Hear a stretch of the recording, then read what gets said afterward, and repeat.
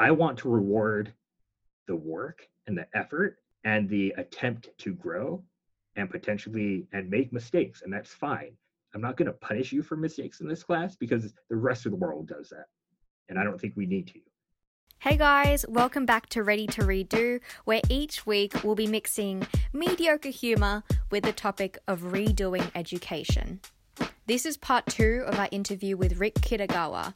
In part 1, we discussed resume writing and how to show our value to employers, as well as Rick's own experience being a uni professor. If you haven't listened to it, I'd highly recommend you do. Today though, we're talking about giving students more freedom in how they learn and are graded, as well as ways to not let money distract us from a job we actually want, and also how Rick is an internationally ranked ski baller. What? Anyway, as always, there is a video version of this podcast, so check out the description box if you want to have a look at that. And yeah, let's jump straight into it.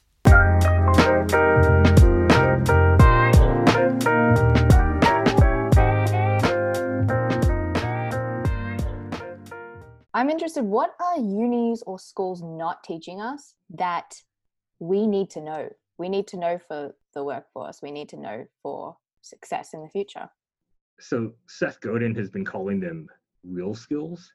We like to call them like human or people-centered skills. And I think especially due to the nature of technology doing a lot of workforce and technology kind of making information more democratized to people, it's kind of like the quote unquote hard skills of engineering or stuff like that. Like that's all important, but I feel like that's going to be less important than understanding how to work as a team or how to enroll someone in your idea or to have empathy and listen to someone to make them feel seen and heard. And I feel like those are the skills that most universities aren't really focused on. No job, you just make stuff and you don't interact with people at all. Like that job doesn't exist really, or it does exist, but very few people can get those. Like I know there's a story of like some guy at Google who like doesn't talk to people and just engineers, but is like the best engineer in Google or something like that. But most of us have to deal with human beings, right? We manage a team, we are managed by someone else, we have to sell, we have to greet people, we have to talk to people, right? And it's like those skills of building connection, getting people to change their minds, like those are all the skills that I feel like we should be focused on. And that those are the ones that, because they're hard and because they're incredibly context specific, we shy away from teaching it. And I think we generally shy away from teaching strategy because one, people don't like strategy because you have to think for yourself, which is another core skill that I think you need to learn how to do. And the other thing is that it's incredibly difficult to teach. Where do you think that we could make it doable to like teachable actually? Yeah, I mean, that's a great question. And that's actually what my consultancy is working on, is we're developing practical frameworks for teaching things like how to build trust or how to build empathy. Because I think we think of these as soft skills, meaning they're like things you can't practice, but there are concrete ways of measuring how empathetic are you, or like, how do you build empathy, right? People are always like, we need more empathy. And you're like, how do you do that? So I asked Rick after how you actually do that. He says one of the easiest ways is to pick a person you disagree with and then get really curious about why they think the way they do. There are step-by-step instructions in his free Empathy in Action workshop, but the basics is to try to think of the circumstances that the other person could be going through. So for example, if someone cuts him off in traffic, he thinks, what if someone's carrying a heart on ice that needs to get to a hospital to save someone, or something else that validates their actions? And were you trying to incorporate that into your teaching? I was. So kind of like day one, so From the Art of Possibility, it's a book by the Zanders. They're a couple. They talk about the idea of giving yourself an A. I tell my students, I have this whole rant about how grades don't matter for the most part, for most of them, because I was like, grades don't matter, your degree doesn't matter. Just a side note, Rick is specifically talking about the creative industry, where degrees don't really matter compared to portfolios of work. He mentions that the best way to get into the game industry is to make your own game. But there are exceptions, of course, so if it's an industry that's highly regulated or failing can actually cost someone's life, then no, a degree is important. And a direct quote from Rick, he says, "If you want to be a doctor or an architect, then stay in school, kids." Given that we're an accredited school, I have to have these certain standards of giving grades out.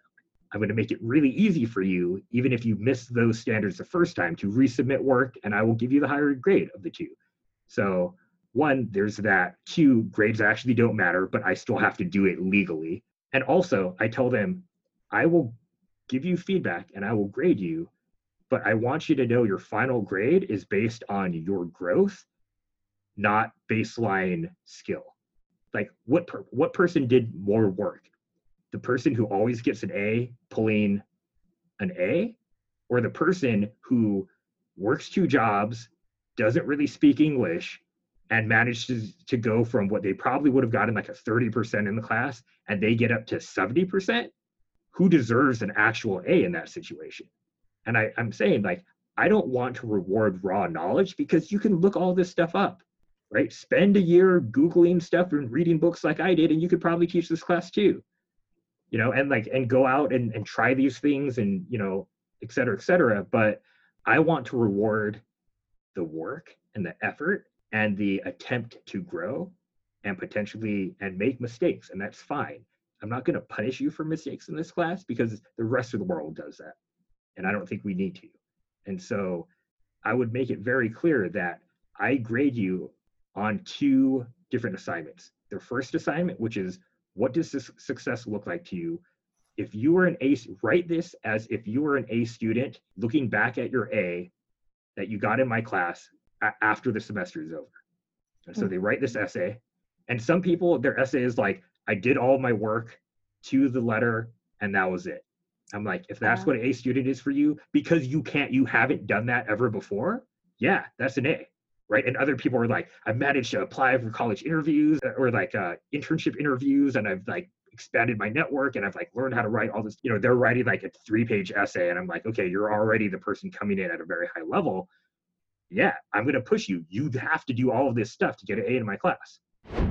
So, for example, he'd challenge his high-level students to apply for internships or jobs that they didn't think they could qualify for yet, or for their research papers to interview 3 professionals instead of the expected 1. So this is like a really personalized approach. Like, that's, you look at what they define as an A, and then you take that into consideration when you actually grade them. Yeah. And to be fair, I legally couldn't grade based solely on that, but I also had discretion, and that's part of the assignment, and I would move people up and down based on that. So if you're like, I did all of the assignments to a certain expectation and they don't, I'm obviously not going to give them an A. And I actually give them a sheet of paper on the last day of class, and I say, this class is really all about selling, right? You're selling your skills, you're selling your value. And so this is your final test. Beyond all of the assignments, pitch me. Tell me what grade you deserve and tell me why. And I found, after doing this enough times, that in almost every single case, the student will give themselves the grade within about 5% of their actual point grade.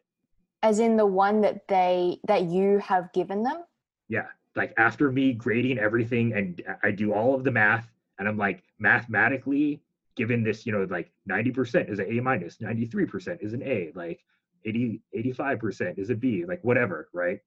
They are usually within 5 percentage points of what I would have given them based purely on math. Why do you think that is? Because students know. They know whether or not they've worked hard, right? You know what you deserve in any class. Yeah. Right? Like, it's like how, like, like there will be exceptions where I will bump a student up, maybe a full grade or two, because people are like, you know what? I know I didn't perform to what my potential is, but given my circumstances this semester of like my parent dying midway through, or like me being evicted in week 4 and having to find temporary housing for 4 weeks, like given all of this, I did do my best, and this is what, and I know it's not an A, but I did what I could, and yeah, B plus should be good. Mm-hmm. And I'm like, well, technically you didn't do a lot of the classwork, but I also understand. And the work you did do, however, I can tell that you're understanding the strategy and you're not just doing work. And so I'd be like, yeah, you do get a B plus. And most people will be like, I did my best, but I also know that I could have done a lot better. So I think I have an A in your class, but I think I deserve a B plus. Oh, and they I'll will be mark like, themselves down.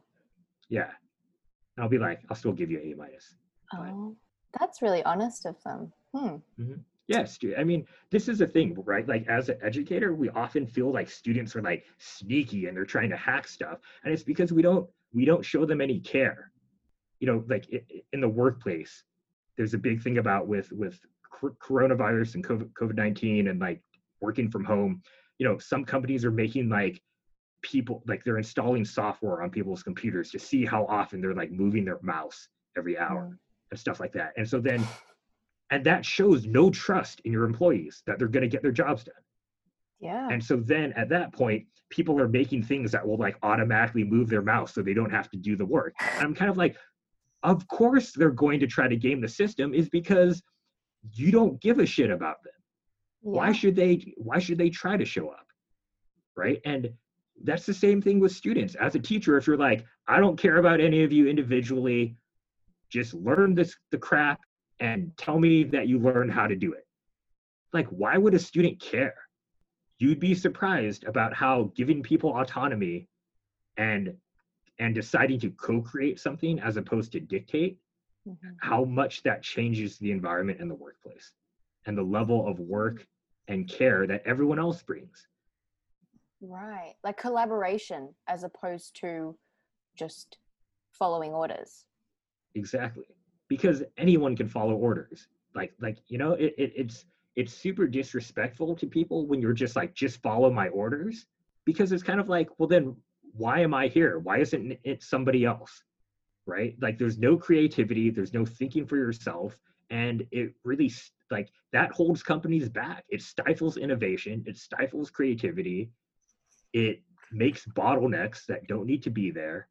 And it makes people, meaning like a point where the flow of work or whatever gets stopped up, right? Like in a bottle, right? It's like the neck of the bottle determines how much liquid can go in and out of it, right? So it's kind of like the idea that like you have one manager that has to approve everything.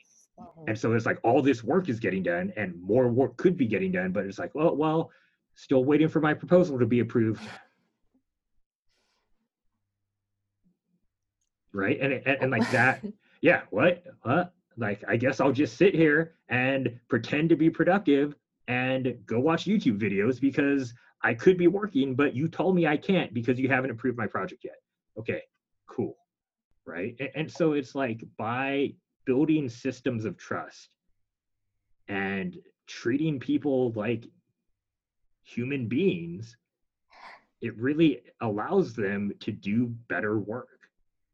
Yeah, I feel like you've really, first of all, internalized that to treat your students as if you're collaborating with them, because it sounds like if you're able to even negotiate the grade, it's because you value their input and their perspective. Hope you're enjoying this so far. This is what Rick has to say about how salaries affect our job choices. The pay discrepancies like funnel people into certain areas. At UC Berkeley, pre-med and business are like highly competitive, right? And it's kind of like, why? It's because those pay really well. Who wants to be an educator, right? Like nobody. I hate it. Like I was like, I am never being a teacher because we make like nothing, right? Like we don't get paid very well. And I mean, I ended up being a teacher anyway because I'm like, I like helping people. But you know what I mean? It's like if teachers were paid better, more people would be teachers. And if like there was more even paid distributions, I think then people would be like, you know what? I actually don't want to be a doctor. I'd rather be a car salesman because I'm super into cars. Mhm. The more jobs that you make, into living wage jobs, like more people would do them. Like I loved retail, actually. Like I worked retail while I was in art school, and I sold paper and wedding invitations to people, and I loved my job. I did not love how much I was paid for it Yeah. living in San Francisco because it was retail, but I loved it because I was like, I love paper. I love the tactile feel about it. I love helping people talk about wedding invitations. Like, but you know what I mean? It's like how many people who are excited about things, right? Whether it's paper or printing technology or, painting or working in a gallery or assembling guitars. I don't know, like whatever it is. Like, I think if we could find ways to decouple financial motivation for people, and I guess this is my big rant on like more of a universal basic income or something, but like the more we could decouple that, I think that would change education. Do we need 10 million lawyers? Like, probably not. Like, let's maybe move some of those people into other things that they're probably also very, very interested in and not just law because it pays well. Right? Like, how many people do you know who like are like, I'm going to med school. Why do you want to be a doctor? Because it pays well.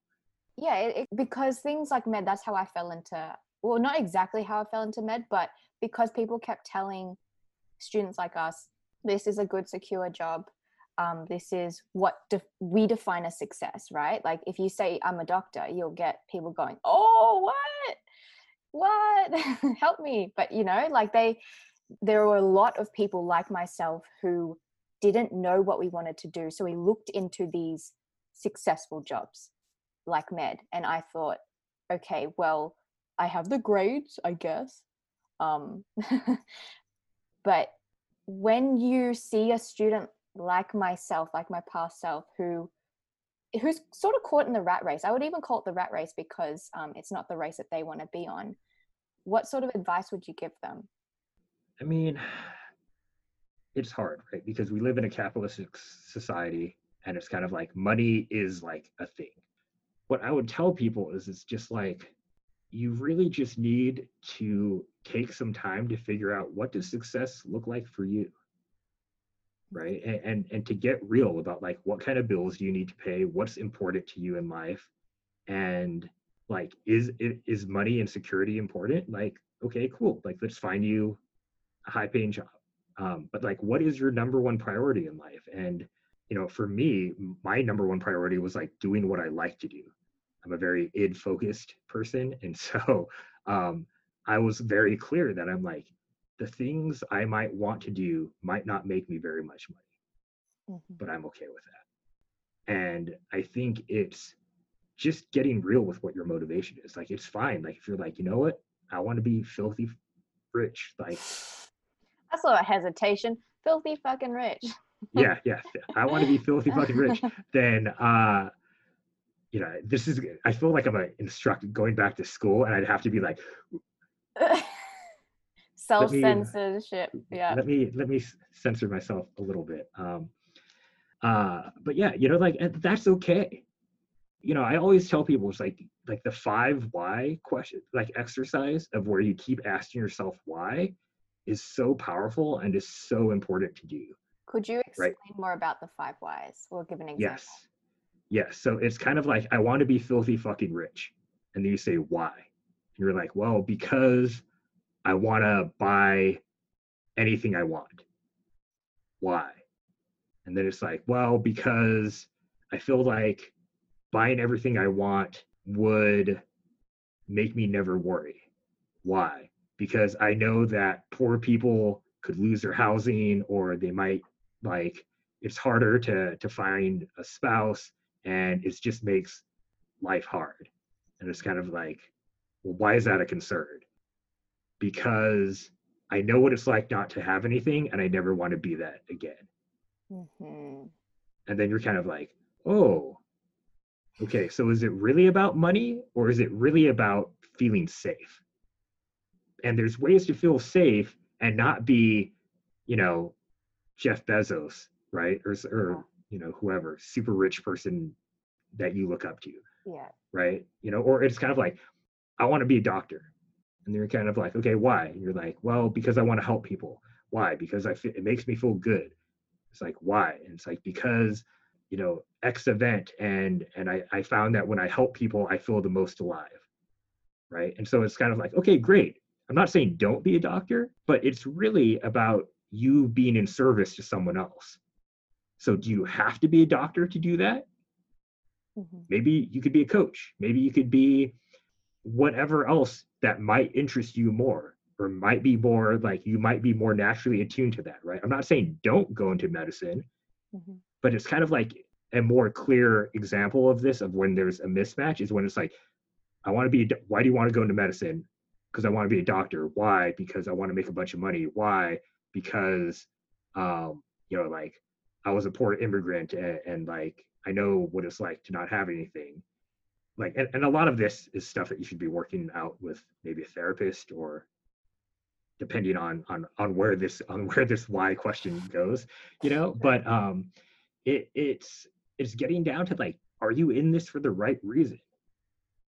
Like, I get it, like trauma's real, like, there's a lot of people have gone through a lot of really gnarly stuff, and I get it that you're like, I never want to feel that again. And it's like, yeah, you shouldn't have to, and it's unfair that you did, but like, don't let that dictate your life and your career. It's just so difficult for students, especially because in school, it's not like we're exposed to so many different job opportunities, because the ones that get called out a lot are med and law and a lot of others. We're just using these as an example. Yeah, engineering, etc. Yeah. Chemical engineering, FYI. It's hard to show students that other options are out there. How would you even be able to do that? Like, what subjects would you feel could alleviate some of this uncertainty? I think personal finance is one. Yeah. I don't like, personal finance is not taught and needs to be, because I feel like as a kid, I was just like, I think $60,000 a year is like super rich. Right. And like without taking tax out, sure. yeah, right. Yeah. And it's like that is so relative, right? Yeah. Because in San Francisco, that's nothing. In New York, that's nothing, right? In Kenya, you're basically a king, right? Or like, in Vietnam, that's a crap ton of money, right? So it's sort of like, it's all relative. Like what do you want? And I think we get these numbers that we've heard from someone, right? We've seen someone who is like, oh, they're driving the fancy car and they have the nice house. How much do they make? They make $117,000 a year. And you're like, that's what I want to make, right? Or like, oh, they're a doctor. Oh, okay, I want to be a thoracic surgeon, whatever, right? And it's kind of like, I think what personal finance does is like, one, how much money do you actually need, right? Because I think a lot of us need a lot less than we think we need, right? There's like, oh, I want to make six figures. And like, what do you want to buy with that? What do you want to do with that, right? Is that going into savings, or like, is it buying you, buy whatever? An alpaca, a llama, some sort of farm. Yeah, like, is it buying you a farm? Is it buying you original art? Are you donating it? Like why do you want this amount of money? And I think those are the types of questions that personal finance helps you figure out, which helps you determine, oh, like, I actually could live really well in this area that I actually want to live in for like $40,000 a year. And I kind of don't really like being an engineer. Mm-hmm. And I would rather do this other thing that makes me $50,000 a year. Well, why don't I just do that? And then I'm happy. And I've realized I don't actually need all this extra money. And also, like, personal finance, knowing about debt, because school debt, uni debt is a whole nother shithole. Like, it is so Super bad. real. Super People real. don't realize, especially, I'm not sure how it is in the US, but in Australia we get school loans, like uni loans from the government. And so we never actually see just how much money we are spending on our uni degrees. So we end up accumulating what we call HECS, or help debt. And then people realize, oh shit, like I've just done this really expensive degree that was supposed to ensure like a lot of money, but at the same time I have to pay back a shit ton of money. So for personal finance, 100%. I feel like any student, any graduate will agree on the fact that we need to be taught finance. But it's also like I get it too, because I remember being 18 and being like, personal finance, this is Yeah. dumb. Hey, this credit card. Yeah, Hello, shiny. eBay. Yeah. And it's terrible. But it is something that I feel like if you made that a requirement, you're like, this would be very helpful for people. But I also feel like personal finance is only personal finance if we end up making it a super dry, textbooky type of subject. Because recently read Rich Dad Poor Dad, no plug, it's just what I read, and it's one of the easiest finance books I've ever read because they made it a narrative. And the reason that we're able to make personal finance even fun, I found it fun to read this book. And I have never associated fun with finance, ever. And so if that's possible, I think anything is possible with making a subject fun. And leading into fun, because again, I stalked you and I basically come up with the same rate my professors. And it says, Rick makes a classroom environment actually fun and not have it feel dull or forced to be there. And another one said, he made the assignments fun.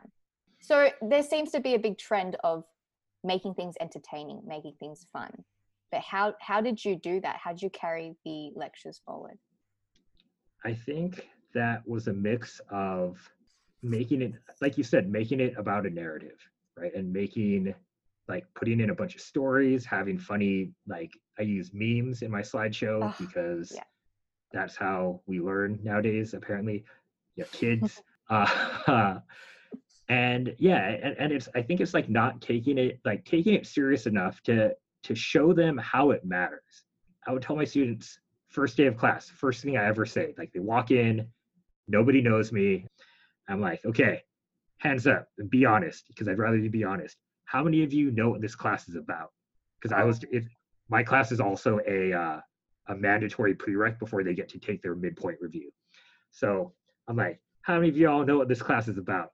Like a few people raise their hand and I'm like, okay, what have you heard? And so I get their feedback. And then I'm like, okay, how many of you are stoked to learn about business?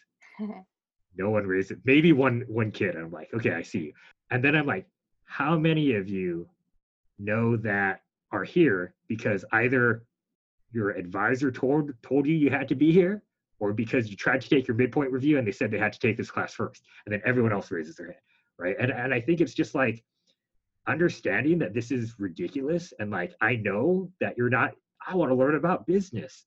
I think coming at it from, the idea of not taking myself too seriously really makes it more entertaining, and knowing that like I have to kind of make it entertaining because otherwise I'm going to lose them. And I try to make myself more personable and like another person, not like I'm the teacher, I'm going to tell you how to live your life, because nobody likes that. I mean, very select few, but yeah, select few. But I think it was just like about making material relatable to people. And like, I try to change up the examples I use in class. Like I said, I have a lot of different majors. So it'd be like, okay, let me tell you how this relates to fashion and entertainment design and jewelry making. And then on this next thing, okay, this is an example for 3D modelers and VFX artists and fine art sculptors.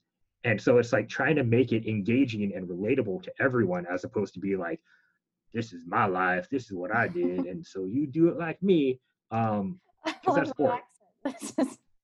Yeah, and also and I would talk like that too, and it's like I think making fun of myself and not taking it seriously. I think like you have to do that to be an engaging interesting instructor, especially when you're teaching stuff that people could like if you made it fun, but typically do not like. Yeah. The interesting thing is that no one will listen unless if they can see a point in what you're teaching them. Like there is no way that you're going to get a student to even listen to you if they don't know what are they learning it for? What is the point of learning this? How can I apply it to my life? I think it's more obvious in terms of resume writing. Like there is a very clear purpose to it. But for a lot of things, like in my science degree, there was a lot of theory that is more applicable to academia and research, but there was never a real emphasis on, okay, how is this exactly relevant to my life right now? And the only engaging lectures, I remember there was this one about the physiology of the eye, and she used case studies of say if this person experienced this and this and this, drawing upon our theory, what can we conclude? So it was directly using theory to attach it to a patient that she had a while ago, and that made class so much more interesting. So much more interesting, because now we actually have something to base our learning upon. And she's also engaging you, right? She's not just talking at you. She's like, think about this. And you're kind of like, huh, yeah, maybe it's this. But you know what I mean? It's like the more questions you can ask as opposed to statements you can make as an instructor, I think the more fun class is. Yeah, so thank you. I have some little rapid fire questions, and then we will conclude this. So, okay, it says, another quote from a student: "The dude has some great hobbies." What sort of hobbies do you have? I am a internationally ranked skee ball player, which I don't even know if you have skee ball in Australia, but it's this carnival game. It's spelled SKEE -ball, BALL. SKEE. I strongly encourage you guys to have a look at what skee ball is. You've probably played this at one point in your life. I compete at now it's technically international level, even though it's really just America and then one bar in Germany, but technically international now.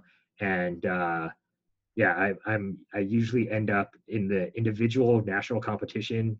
I've made top 16 in the nation twice. Holy shit.